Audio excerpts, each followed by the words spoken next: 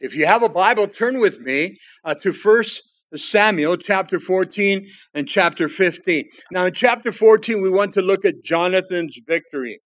He's going to take a battle, and he's going to be victorious in it. Jonathan, we know, is Saul's son. But then when we come to chapter 15, Saul's failure in the area of disobedience. Now, we know that Saul is the king of Israel. He's the first king. Samuel has anointed him.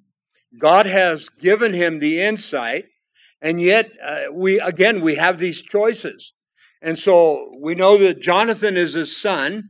He's going to take victory now, another battle against the Philistines in chapter 14. And then again in chapter 15, King Saul's second mistake. He disobeys God's command to destroy all the armies of the Amalekites, including King Agag, and including all of the families. And you know, it's a hard place to be when you're reading this. Lord, wait a minute. You mean all of the Amalekites? Even the men, the women, the children, and even the animals? And the answer is yes. And you say, well, why? And this is why people say that God is the God of, wrath. He's a God of mean. He's a God of hatred. And no, he's not. But listen, when you disobey God, there's consequences and there's repercussions. And so Saul is called of God, but he goes and does what he wants to do. And it's just like us. We're called of God, and we have the scriptures. God gives us his word of God. He gives us literally the do's and the don'ts. And all we have to do is be obedient. Now, are we perfect? The Bible says no. But we strive as much as we can. I hate it when I blow it. I hope you do when you blow it. And we need to get back on track. And so we're going to learn from King Saul. We have a lot to cover. And so let's get into 1 Samuel chapter 14. And Jonathan now, Saul's son, he defeats the Philistines. And this is an ongoing battle with the Philistines. He begins in verse 1. Now it happened one day that Jonathan, the son of Saul, said to the young man who bore his armor, come, let us go over to the Philistines, their garrison that is on the other side. But he did not tell his father. And then Saul's going to be looking for him. Now, the armor bearer is very important here. He was the one that fitted you. He was the one that dressed you for military war. And he was a good warrior. He was usually appointed by the king, or he was appointed by officers. But I have to say this, the armor bearer was somebody special, somebody trustworthy. And so you'll see this as Jonathan has this trust in this man. Look at verse 2 now. And Saul was sitting in the outskirts of Gibeah under a pomegranate tree, which is in Migron. The people who were with him were about 600 men. And I want you to pay attention to that because that's a small army in considering what we're going to be reading. And so Saul is not anywhere near Jonathan at this point. Ahijah, the son of Ahitub, Ichabod's brother, the son of Phinehas, the son of Eli, the Lord's priest in Shiloh, was wearing the ephod, but the people did not know that Jonathan had gone. Now remember that Samuel used to wear the ephod, but now it's been handed over. Samuel's up in age, but he's still the prophet there in Israel. In verse 4, between the passes now, by which Jonathan sought to cover or to go over to the Philistines' garrison, there was a sharp rock on one side and a sharp rock on the other side. And it's interesting, the names of these rocks, there are types of cliffs. One is called Bozez and the other is Senna. Bozez means shining and Senna means thorn bush. He's going to climb over these, him and the armor bearer. There's no other army with him. That takes a lot of nerve, but God is going to give him the favor. The front of the face uh, speaking of these rocks, these cliffs, the front of one faced northward, opposite Michmash, and the other southward, opposite Gibeah. So Jonathan's armor bearer and Jonathan, they climb over this. I like that. In verse 6, then Jonathan said to the young man who bore his armor, come, let us go over to the garrison of these uncircumcised, speaking about the Philistines. It may be that the Lord will work for us, for nothing restrains the Lord from saving by many or by few. Would you please underline that portion? God can use many and God can use few. And I think sometimes we get the nerve, if I may, when I have a greater number with me. But what if God told you and it's just you? And so many times we kind of draw back and then we say, well, I want to wait for a few more people. When we speak about prayer in the New Testament, it says where 2 or 3 are gathered in His name. Now, what if it's just you? You say, well, wait a minute. I can't pray till 2 more come. Well, you have to think who's with you. If you're a Christian, you're born again of the Holy Spirit. God the Spirit is with you.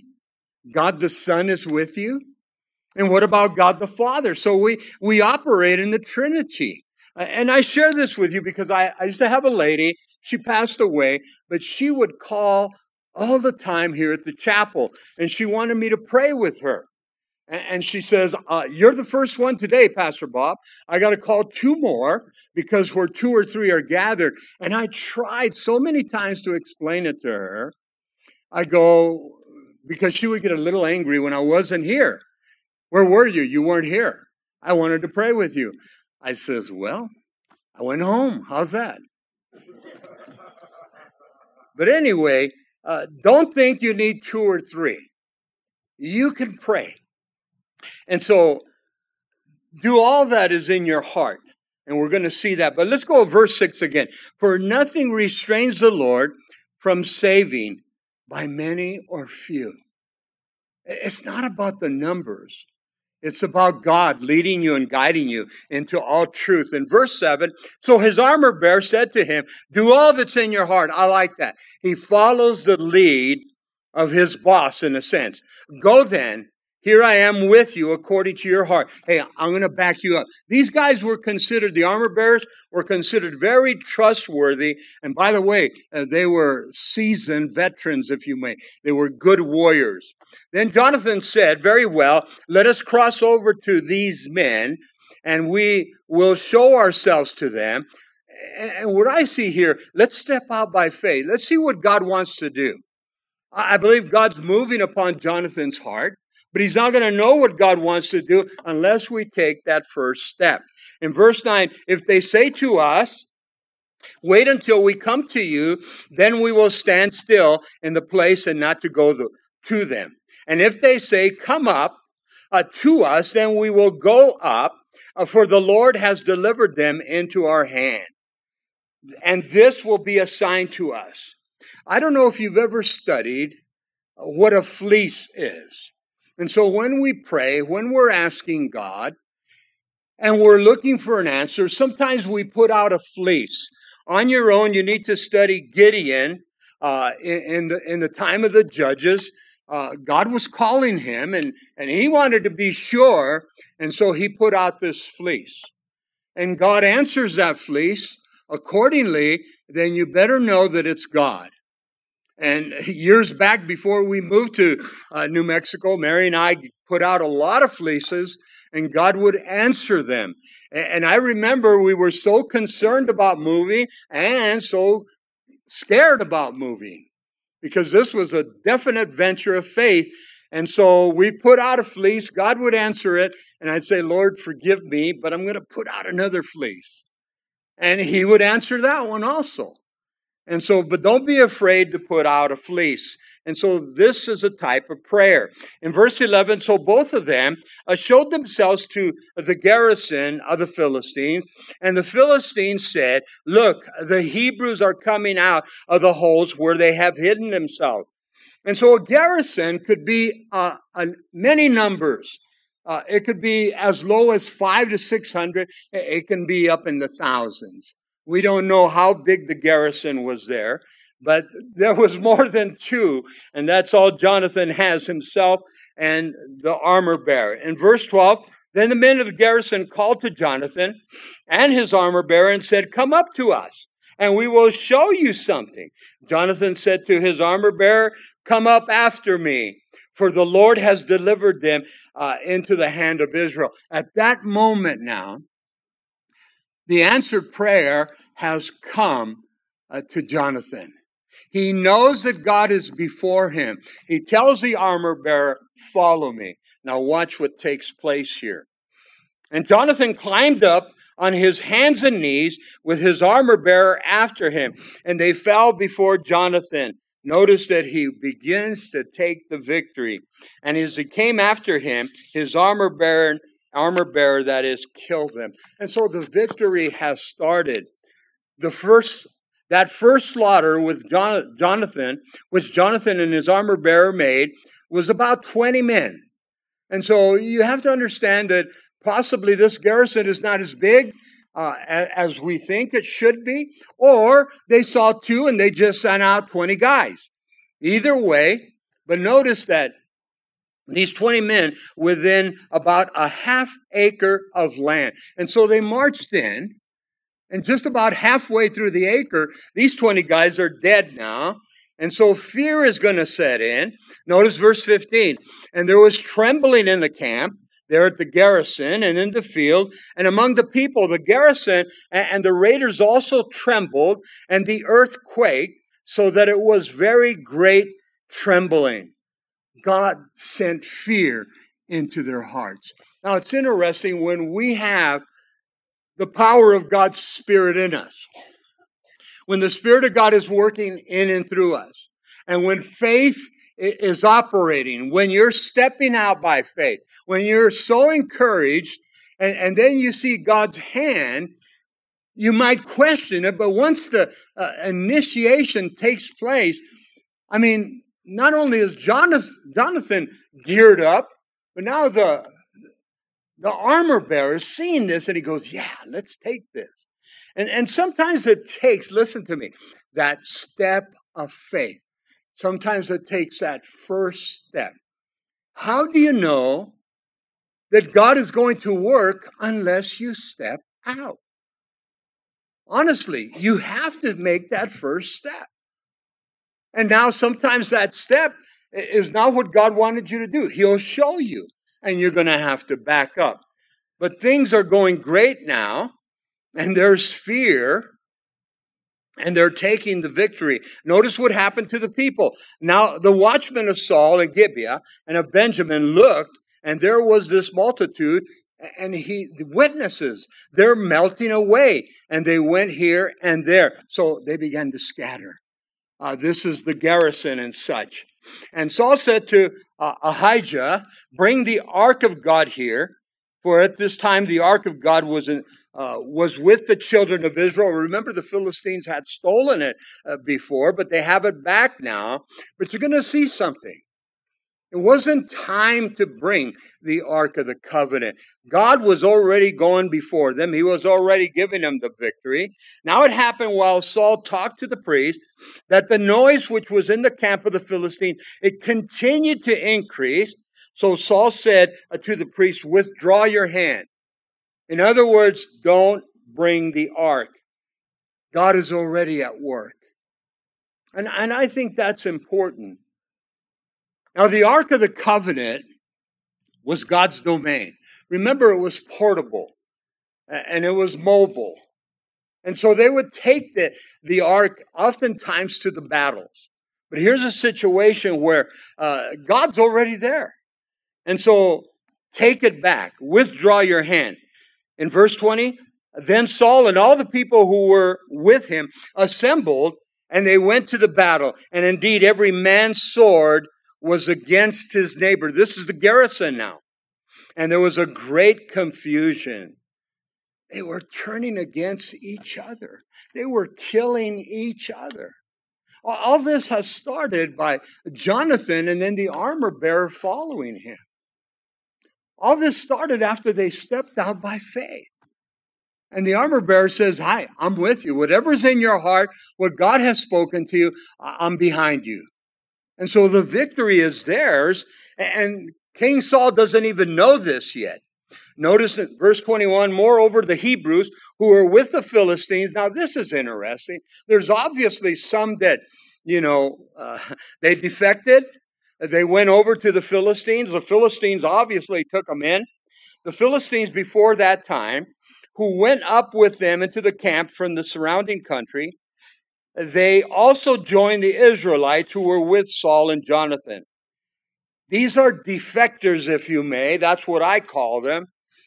They defected to the Philistine camp, but they came back to fight now with Israel because they sensed the hand of God. I like that. But yet, I'm wondering, Lord, what about these guys? They abandoned your people. They took off. Whatever reason, God forgives them, and they're not finished there. Look at verse 22. Likewise, all the men of Israel who had hidden in the mountains of Ephraim, when they heard that the Philistines fled, they also followed hard after them in the battle. Are these deserters? Are these that were so fearful? They went and hid themselves in the caves and the crevices and stayed low. But all of a sudden they hear a victory cry. They see a victory cry. Or they see, imagine watching the Philistines taking each other out. And so, hey, let's go back. God evidently honors this. And so it's beautiful to begin to see. Notice now, in verse 24, the caption in my Bible, I don't know if you have a study Bible or not, it says Saul's rash oath. How many times in the scriptures when we see somebody take an oath or somebody makes a promise to God, and please don't raise your hand this morning, but how many of us in time past have made promises to God? Lord, get me out of this mess and I'll become a missionary. He gets you out of the mess and you go, Lord, forgive me. So don't be making promises. Don't be making oaths. Do what God's called you to do. And so we begin to see something now about Saul again. I put this in my notes. Signs of Saul's changing from, listen, a man of humility, and then pride's going to set in. This promise, this oath is so ridiculous, it's going to involve his son. It's going to involve his son. Notice verse 24. And the men of Israel were distressed that day, for Saul had placed the people under an oath, saying, cursed is the man who eats any food until evening, before I have taken vengeance on my enemy. So none of the people tasted food. Now, you're in the army. You're in the military. It's probably warm outside, Middle East. You're on the go from the morning till the evening. You obviously are going to need nourishment. This is how ridiculous this particular oath is. I mean, it's good to fast and it's good to, give this to God, but these guys are in battle. And they're only going to go so far. They need nourishment. But again, here's where his pride comes in. Here's where literally it's a very false move. He should have never done this. But again, we all fit this at one time or another. It's sad, but it should not happen. Make a promise and then we're sitting there. Lord, I didn't mean it. You're better off not making the promise. In verse 25, now all the people of the land came to a forest, and there was honey on the ground. And so here's the wild bees and such. And think about the honey that was there. Now you're hungry, and you need nourishment. You need some energy, and we know that honey has that as soon as you take it. And so they can't even touch this. Notice now, and when the people had come into the woods, There was the honey. It was dripping, but no one put his hand to his mouth, for the people feared the oath. I ask this question. Did God place that honey there? Did he have the bees, pollinate and such, and then now the honey's produced? It's there. It's for them. I'm sure as being warriors and being fighting men, this had happened in time past. And so you would be out in the wilderness and such, and, you would find something to eat, such as, here's the bees, and here's the honey. It's right there for your taking. But Saul had made this promise. Saul had made this oath. In verse 27, but Jonathan had not heard his father charge the people with such an oath. Therefore, he stretched out the end of the rod that was in his hand, and he dipped it in the honeycomb, and he put his hand to his mouth and his countenance. So Jonathan and his armor bearer, they're spent. They need energy. And he just took, maybe it's the point of his lance, I don't know, but he brings back the honey. And he takes it immediately. Notice that it says, he puts his hand to his mouth, his countenance brightened. So he received immediate energy. That should have been answer that God had put it there for them. But Saul's not finished with this. But the other people had heard the oath, so they didn't touch it. Then one of the people said, verse 28, your father strictly charged the people with an oath, saying, cursed is the man who eats food this day. And the people were faint because they needed energy. They needed nourishment. They witnessed Jonathan eat the honey. They witnessed immediately he was refreshed, he was strengthened, he was energized. And yet they were faint from fighting. They were hungry. They needed nourishment, but they're not going to cross because of the promise that Saul made. Remember, one of the judges did a foolish vow. We'll get to that in just a minute. In verse 29, but Jonathan said, my father has troubled the land. Yes, he has. That's wisdom from God. Because Jonathan knew that by taking this portion of honey, it strengthened him. He was revived. He was just as tired as the rest of them.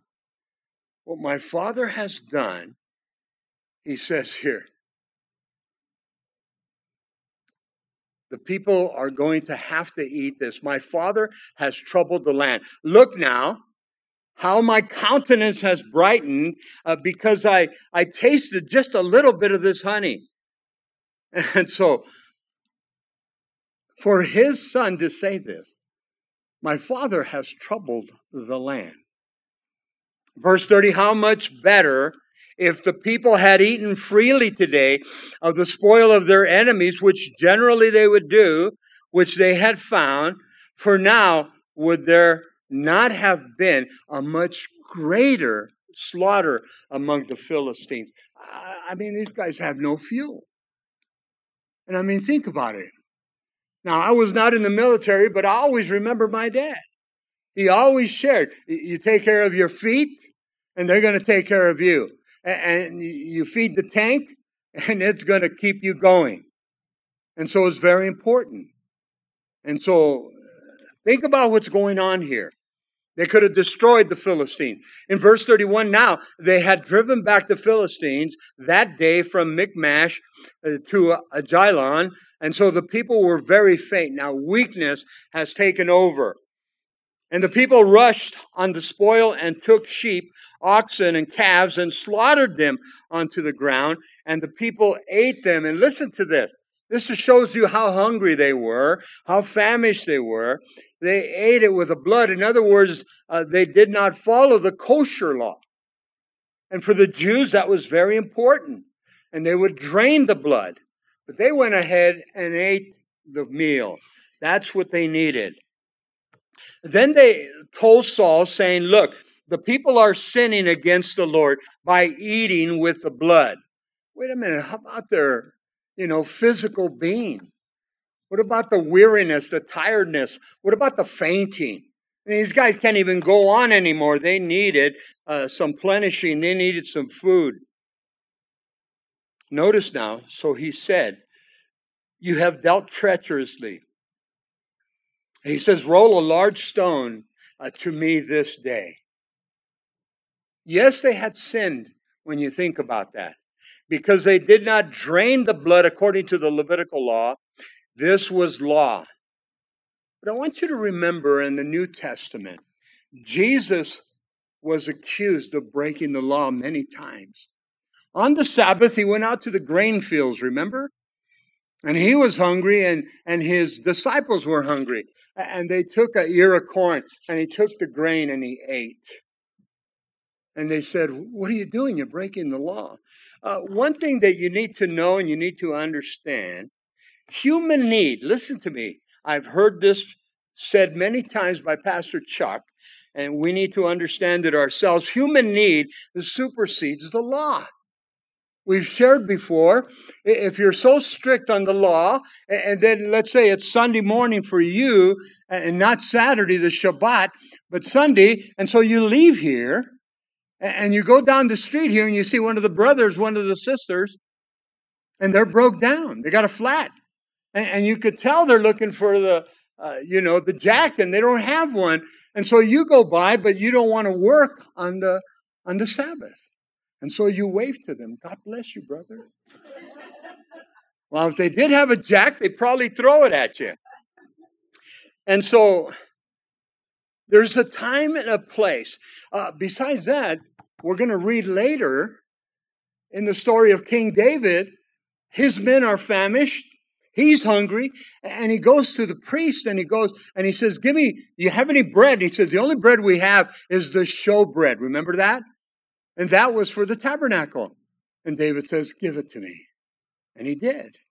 And so again, there's a time and a place. Look at verse 34. Then Saul said, disperse yourselves among the people and say to them, bring me here every man's ox and every man's sheep, and slaughter them here and eat, and do not sin against the Lord by eating with the blood. So Saul wants to do it right. So every one of the people brought his ox with him that night, and they slaughtered it there. Then Saul, listen to this, good move. He built an altar unto the Lord. This was the first altar that he built to the Lord. So he's going to make a sacrifice to the Lord. And this is good. He's going to ask for forgiveness of sins. And he's also encouraged by the victory. And it's a time of worshiping and praising God. And that's a good point for us. When God answers prayer, when God meets our needs, no matter what it might be, please don't run off with a blessing without thanking God. Thank the Lord. When we go up to Albuquerque to go be with our kids, and then the grandkids are there, and we're going to pray for our meal. And Robbie, which is 4 years old, he'll say, Grandpa, let me pray. He don't want me to pray because he's hungry. He wants to eat now. And so he says, Jesus, bless this food. Amen. And he's already got the fork in his hand. You know what I mean? And then the other guy, he's 2 years old, Noxie, and he's ready with his fork. So when they're hungry, they're hungry. And they know Grandpa's going to pray too long. And so I'm praying. Sometimes my wife's pulling my arm. Come on, slow down. These guys want to eat. But notice now, in verse 36, now Saul said, let us go down after the Philistines by night and plunder them until the morning light, and let us not leave a man of them. And they said, do whatever seems good to you. Then the priest said, let us draw near to God. I like that. Now, Saul should have known that. But the priest said, we need to go to the Lord. And sometimes when God's answering our prayers, God's giving us favor, God's giving us victory, we have a tendency to forget that we had asked him before. We had gone before him. We had pleaded our case, whatever it might be. But when the prayers are being answered, we get that initiative. Oh, this is great. We're on a roll. Let's go. Have we asked the Lord? Have we asked the Lord? We always need to go to God first. And so look at what the priest does now. And so Saul asked counsel of God. Shall I go down after the Philistines? So he does take the initiative to ask. He does take the initiative to put God first. Will you deliver them into the hand of Israel? But he did not answer him that day. How did he ask? Verbally? Or did he ask for a sign? Remember in the Old Testament, the high priest would wear this ephod. There was a little pocket space in the back. We know that. And it was kind of where both hands could go in. And many times the priest would put the two stones. They were called the Urim and the Thummim. And some scholars believe that was a yes answer and a no answer. And so would they move the stones around? Lord, do you want us to go up in the battle? Lord, should we proceed? And they pull out the stone, and it would be the one that says no. And so they were not getting an answer from the Lord. How they did it, we don't know. But notice now, it says in verse 38, and Saul said, come over here, all you chiefs of the people. And he says, and know and see what this sin was today. So Saul thinks that's why the request is not answered. That's why God has not responded, because of the sin nature. Even though they've already eaten and they did finally see that was an error, but he's going back to the initial oath that was made. Verse 39, for as the Lord lives, who saves Israel, though it be in Jonathan my son, listen to this, he shall surely die. But not a man among all the people answered him. Why didn't they answer? Because they knew it was Jonathan. But imagine you're the king now, and you're going to make this foolish oath come to pass. You're so willing to kill your own son. The people are going to intercede. In verse 40, then he said to all Israel, you be on one side, and my son Jonathan and I will be on the other side. And the people said to Saul, do what seems good to you. Many of them knew. I believe they knew that Jonathan had, placed the rod inside to the honey, brought it back, put it up to his mouth. But they're not saying nothing. In verse 41, therefore Saul said to the Lord, God of Israel, give a perfect lot. Give a perfect lot. So Saul and Jonathan were taken, but the people escaped. The lot fell where Jonathan and Saul were standing. Now Saul knows he didn't do anything wrong. Is he thinking, it must be my son? And so he's going to follow it up. But the people were spared now. There was nobody in the camp. In verse 42, and Saul said, cast lots between my son Jonathan and me. So Jonathan was taken. Sin by eating and to get nourishment. Again, Saul here making a big mistake. Notice verse 43, then Saul said to Jonathan, tell me what you have done. And Jonathan told him, and he said, I only tasted a little honey with the end of the rod that was in my hand. So now I must die. It's a heavy indictment when you think about it. I want you to write this down. We studied it when we went through the Judges. Back in Judges chapter 11, Jephthah is one of the judges. Remember, he took the victory over the Ammonites, and he was so excited, he was so jazzed, and he made this vow. And he says, Lord, when I get back to the camp, whoever comes out of my house first, I will sacrifice them unto you. Now, what was the judge, Jephthah, what was he thinking? A lamb is going to come out of my house? A goat or, a bull? Oh, it was his daughter. And remember, it was his only daughter. His only daughter. I mean, this is Old Testament. I understand that. But you don't think God understands a foolish prayer? Lord, I said, whoever came out of my house, I had no idea. I was excited, and the battles were victorious over the Ammonites. And Lord, lo and behold, it's my daughter. God, you can't hold me to that. No, I won't hold you to that. And so sometimes, church, be careful when we're out there and we might make a foolish request. Make sure you think things out. Make sure you go to the Lord. And this is why it's important for me. I hope it's important for you. I've heard you pray. And we like here at Calvary Chapel, we like to pray God's will. Lord, this is what I want. Well, what's your will in this, Lord? You can't lose, church. You can't lose. And I know there's others that'll say, you're being negative there, Pastor Bob. You have to tell God what to do. You show me in Scripture where it says tell God what to do. My Bible says, hand it over to God. Trust in the Lord. Lord, I'm leaving it in your hand because I've made a mess out of it too many times over. And so I want you to think about this. In verse 43 now, then Saul said to Jonathan, tell me, who did this? And so he's going to have to confess this thing. Verse 44, Saul answered, God do so, and more also, for you shall surely die, Jonathan. Man, I'm thinking, I'm Jonathan. I hope you're thinking, you're Jonathan. Dad, what are you saying? I'm your son. And this is the foolishness of Saul. His pride comes in. I've said this out loud. Everybody heard it. But the people are going to have to intervene. Be reasonable. I think some of us have made these kind of prayers and then we have to retract them, and that's okay.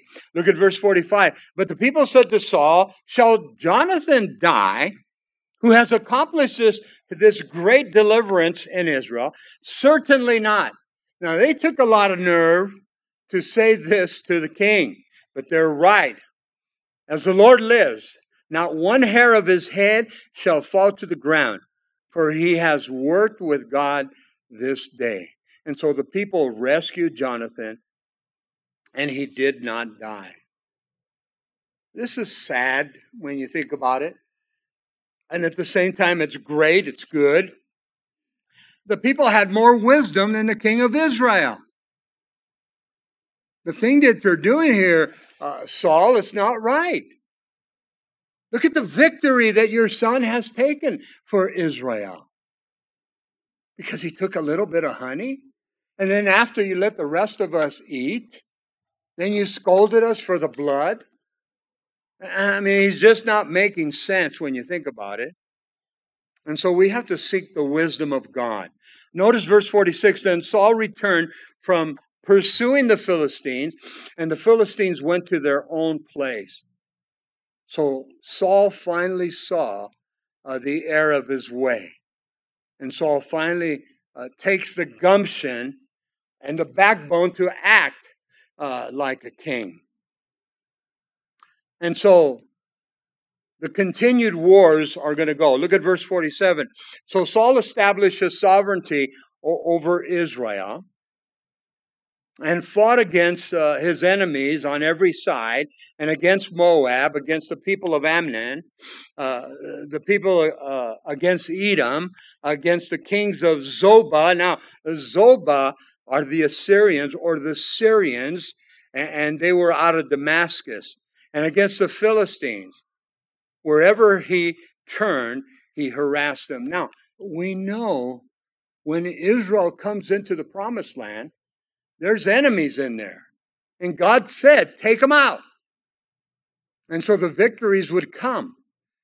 But there was also those times when the victories, they came, but at a price many times. And so here's the whole situation. In verse 48, and they gathered an army and attacked the Amalekites and delivered Israel from the hands of those who plundered them.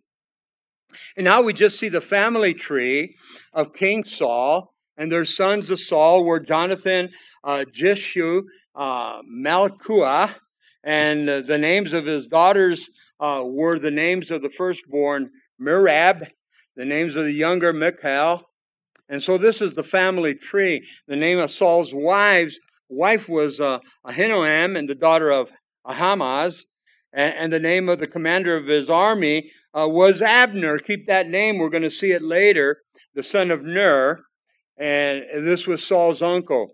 Kish was the father of Saul. Ner was the father of Abner, as was the son of Abiel. Now, there was fierce war with the Philistines all the days of Saul. And when Saul saw that any strong man or any valiant man, he took him for himself. And so the victories are given, but many times it's not without a price. And yet God still gave the victories. And the key is, and we're going to really see it now in 1 Samuel chapter 15, how God desires, pay attention please, obedience. Obedience. This is the Word of God. We have from Genesis to Revelation. We have the 66 books. We have 39 Old Testament, 27 New Testament. Generally, we adapt ourselves to the New Testament. And yet we see so much in the Old Testament. I love the Old Testament. It's pointing to the cross. But Old Testament, New Testament, listen, God calls us to obedience. God says something and you do the opposite. And then repercussions come, judgments come, and then you throw up your hands. Lord, why? We need to take heed to obedience. God gives a direct call for King Saul what to do with the Amalekites. But his disobedience and his self-will. Disobedience and self-will. And so, 1 Samuel chapter 15, Samuel also said to Saul, verse 1, the Lord sent me to anoint you king over his people, over Israel. Now, therefore, heed the voice of the words of the Lord. Pay attention. Pay attention. Thus saith the Lord of hosts, I will punish Amalek for what he did to Israel. How he ambushed him on the way when they came up from Egypt. On your own, if you're taking notes, you need to study Exodus chapter 17. The Amalekites were from Arabia, and they mistreated Israel. God does not forget that. And so now, the time to punish the Amalekites had come. But I want you to mark this verse down.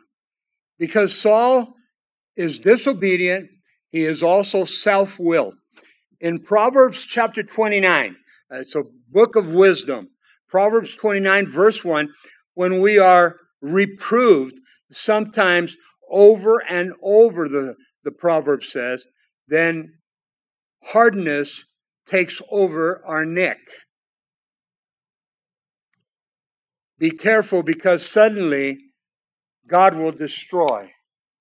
In other words, you got that pride and you're kind of sticking your neck out. And you think you're somebody when you're really a nobody. And we have to listen to the voice of God. And so the Amalekites have come against the Lord's people back in Exodus 17. God did not forget that. But Saul is little by little becoming self-willed. Remember how shy he was? And now he's kind of getting the courage, but he's not listening to the Lord. Verse 3, he says, now go and attack Amalek and utterly destroy all that they have, and do not spare them, but kill both men and women, infant and nursing child, ox and sheep and camel and donkey. Vivid description, vivid call by God. Now, I've read many commentaries, and I've listened to many preachers on this area, and I like what Pastor Chuck says. Many times when these foreign nations like this, the Amalekites and such, they would have such sexual relationships, and it would affect their children. Listen to this. It would affect their animals. And so when God said, destroy all of them, notice the word utterly. He meant business. It's hard for us to conceive Hard for us to understand, but I want you to think about it. If they do have diseases, which most likely they did, God is giving them a way of escape. Take care of it, or they're going to infect you. And if you eat the animals, it's going to infect you. And so, a hard call, but it's part of the scriptures. Notice now, remember we shared about some of the armies. They were kind of minuscule, but look at this now. In verse 4, so Saul gathered the people together and numbered them in Telem, 200,000 foot soldiers, 10,000 men of Judah. And so a good-sized army here. And Saul came to the city of Amalek, and he lay in wait in the valley. Then Saul said to the Kenites, remember the Kenites, I'll give it to you right now, go depart, get down from among the Amalekites, lest I destroy you with them. For you showed kindness to all the children of Israel when they came up out of Egypt. And so the Kenites departed from among the Amalekites. If you go back to Judges chapter 1, the Kenites were of the tribe of Jethro, and Jethro was Moses' father-in-law, and so a lot of kindness was given there. God did not forget that either. In verse 7, and Saul attacked the Amalekites from Havilah all the way to Shur, he says, which is east of Egypt. He also took King Agag. Listen to this. And the king of the Amalekites, but he took him alive. He was told to utterly destroy all of them and utterly destroy all the people with the edge of the sword. But he disobeys. Now, I could just see Saul. Lord, you said destroy all the Amalekites, but you never said anything about the king. Well, isn't he an Amalekite? So he's disobedient when you think about it right here. He disobeys. We may disagree. Again, God says wipe them all out. But God, through Samuel, gave the command, utterly destroy all the Amalekites. The key is, again, obey God. In verse 7, but Saul and the people spared Agag. And so those that went to battle with him. And the best of the sheep. Didn't he say to get rid of all the animals? The oxen, the fatlings, the lambs, and all that was good. And were unwilling to utterly destroy them.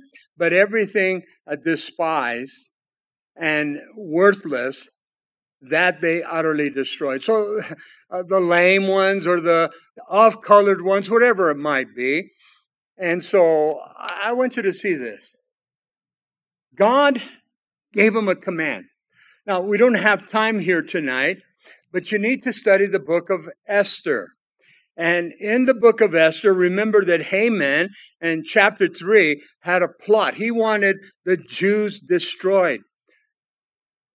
And it's so interesting, the Amalekites were descendants, or Haman was a descendant of the Amalekites.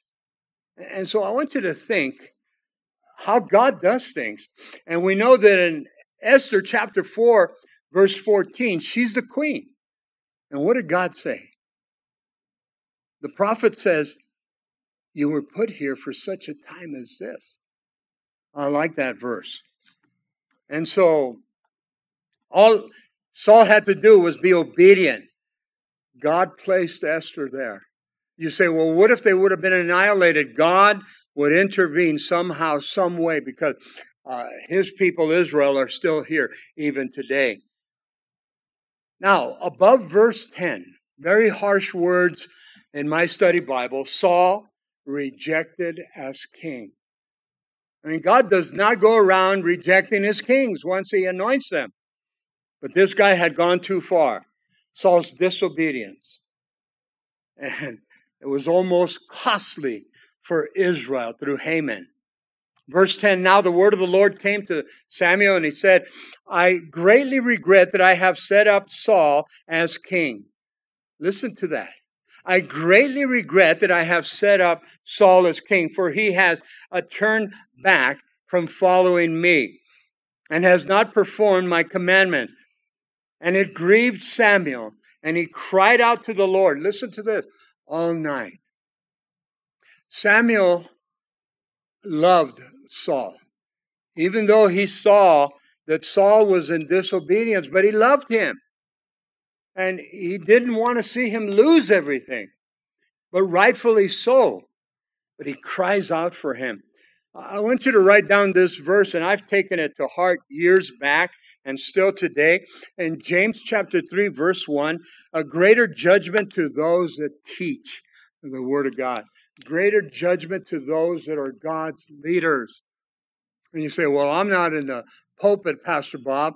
Hey, you can be a leader as an usher. You can be a leader in music ministry. You can be a leader when we go to Klein Park. I mean, there's so many different facets. God calls us all to what? Obedience. And we need to obviously set an example before others. And so in verse 12, listen to what Saul did. He takes it another step. So when Samuel rose early in the morning to meet Saul, it was told that Samuel saying, Saul went to Carmel, and indeed he set up a monument, listen, for himself. Oh, man, I had a tremendous victory here over the Amalekites. And he has gone on around, passed by and gone down to Gilgal. Now, it's interesting, this word monument, in the Hebrew, it's yad, Y-A-D-D, and the word is monument, but if you look at the Hebrew translation, it means hand. It means hand. Now, there's a lot of speculation.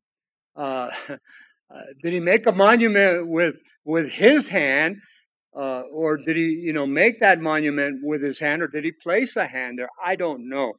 But it says here, Saul went to Carmel, and indeed he set up a monument for himself. He brought glory to himself. Then Samuel went to Saul, and Saul said to him, Blessed are you of the Lord. I'm sorry, but he's kissing up to him right here. I have performed the commandments of the Lord. No, you have not. But Samuel said, What then? And listen to this. What is the bleating of the sheep in my ears and the lowing of the oxen which I hear? Now, we all know the lamb when they make the bah sound, and that's what he was hearing, basically. He says, what's that sound? But watch how Saul turns it around. He goes, and Saul said, they have brought them from the Amalekites. For the people spared the best of the sheep and the oxen to sacrifice to the Lord your God. And the rest we have plenty, we have utterly destroyed. Be careful when you hit this category now of a self-willed man or a flesh-led man, thinking I'm okay. On your own, there's a beautiful study, some of you know it, in Romans chapter 7. The battle between the two natures, the flesh and the spirit. Now, what I love about Romans chapter 7, I want you to pay attention when you look at it. In my Bibles, I've circled the letter or the word I. It's a personal pronoun. And Paul just goes through this whole thing. I want to do this, but I did that. And that's us sometimes. And so 26 times, if I counted it right, the personal pronoun I. And we need to remove the I and put God there. Put God there. Verse 16, then Samuel said to Saul, be quiet, and I will tell you what the Lord said to me last night. And he said to him, okay, speak on. He'd just been rattling off, trying to cover his backside. And so Samuel said, when you were little in your own eyes, were you not of the tribes of Israel? And did not the Lord anoint you king over Israel? Did you so quickly forget where God brought you from? And I think we need to remind ourselves where we came from. We came from the sin nature. We came with baggage, and it's called sin. And God has mercifully forgiven us. And so here is Saul.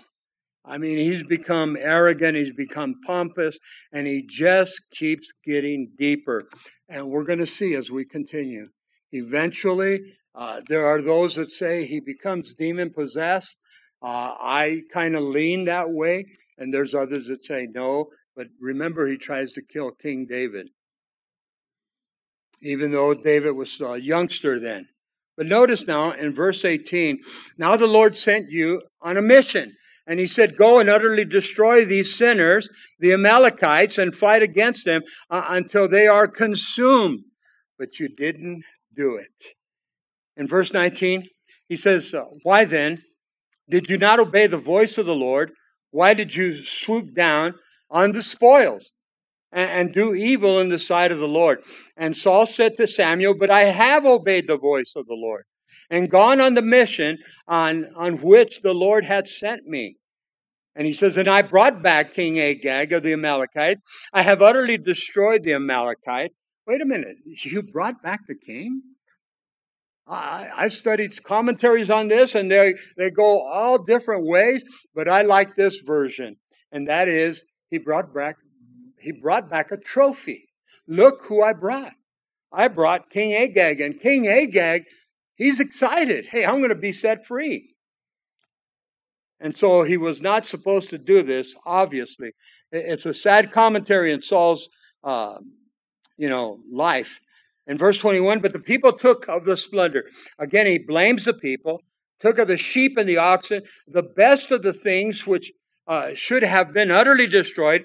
And notice he says, they brought them to sacrifice to the Lord, your God in Gilgal. Why did he say your God? Isn't it our God? I think you can see Saul's heart. And again, that's why he spoke about the choice animals for the sacrifice unto the Lord. So Samuel said, look at verse 22. Has the Lord as great delight in burnt offerings and sacrifices, as in obeying the voice of the Lord? Behold, and mark this down, never forget it, to obey is better than to sacrifice, and to heed than the fat of rams. Be careful that we don't give to the Lord whatever it is. I'm not talking about finances. To appease the Lord. That he would cover my sin.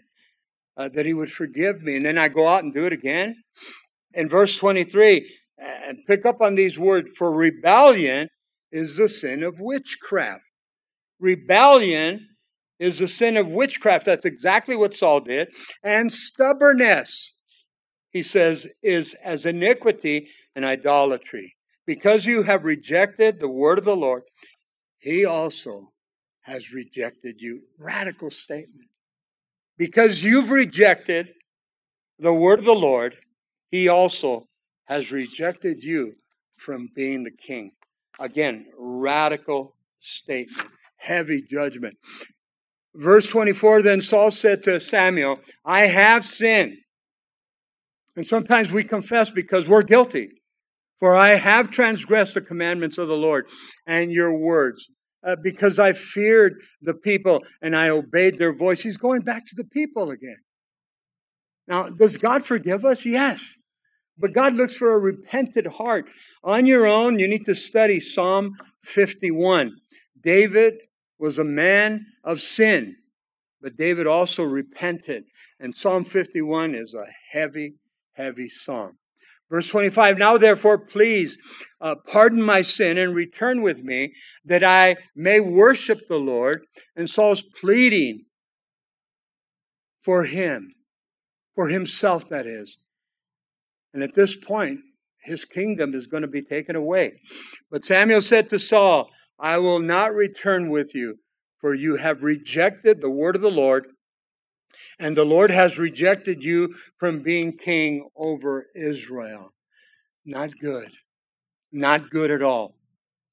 But Saul did this to himself. So Samuel said to him, the Lord has torn the kingdom of Israel from you today and has given it to a neighbor of yours who is better than you. Who's he speaking of? King David. But at this time, David's just a youngster. But God's already preparing him, and God's already spoken to Samuel. and also strength, and verse 29, and also the strength of Israel will not lie nor relent. He's speaking about the Lord. The strength of Israel is the Lord. And he says, and also the strength of the Lord, or the strength of Israel, which is the Lord, will not lie nor relent. He can't repent. For he's not a man that he should relent or to repent. And so he took it away. That's it. You done it, Saul. Verse 30, then he said, I have sinned, yet honor me now, please, before the elders of the people and before Israel, and return with me, that I may worship the Lord your God. Again, he says, your God. Hey, Saul, he's your God also. But at this point, church, he does not get it. He has disobeyed God. That's the bottom line. And so Samuel turned back after Saul, and Saul worshiped the Lord on his own. Then Samuel said, bring Agag, a king of the Amalekites, here to me. Samuel hasn't forgotten Agag. Agag's sitting over there thinking, I'm skating on this. I'm going to get free. So Agag came to him cautiously, and Agag says, surely the bitterness of death has passed. I'm a free guy. Is that what he's thinking? I personally do. We're going to come to the conclusion. Look at verse 33. But Samuel said, as your sword has made women childless, so shall your mother be childless among women. And Samuel hacked. He didn't just kill him. He hacked Agag in pieces before the Lord in Gilgal. I mean, what a judgment. Galatians chapter 6 says, whatever a man sows, that he shall also reap. And so we have to be careful. Now, this is Old Testament judgment. I understand that. And New Testament, we're under the grace of God, unmerited favor. But if we continue to do what we're doing against the Lord, there's going to be consequences, church. Verse 34, then Samuel went to Ramah, and Saul went up to his house at Gibeah of Saul. And Samuel went no more to see Saul until the day of his death. Nevertheless, Samuel mourned for Saul. I want you to see the love that he had. And the Lord regretted that he had made Saul king over Israel. The Lord regretted? Think about that. But what about us? God calls us to saving grace. Because I'm called, I'm in. What did we share Sunday? I believe in eternal security. I believe, once saved, always saved. But I also believe, listen to me, the responsibility of the believer. In John chapter 15 is the doctrine of abiding. The Bible says, if I abide in him, he'll abide in me. The word to abide, I remain, I stay. And we shared Sunday. Don't tell me you're a believer. Don't tell me you're a Christian. Don't tell me you're born again of the Holy Spirit and you're still committing that sin, whatever it might be. There has to be change. God changes the mind, he changes the heart, and he changes the direction. There has to be change. And now, Saul was quick to confess. He was quick. Pray for me. Oh, I brought back the sheep. I brought them because the people said, and they were for the Lord. Oh, we're so good. Be open. Be an open canvas to him. Unzip your heart to him. Lord, here am I. Forgive me. Forgive me. Let's all stand. We'll end with a word of prayer. Father, I thank you so much. I know it was a long study, Lord. 1 Samuel chapter 14, chapter 15. But thank you, Lord, for getting us through it, Lord.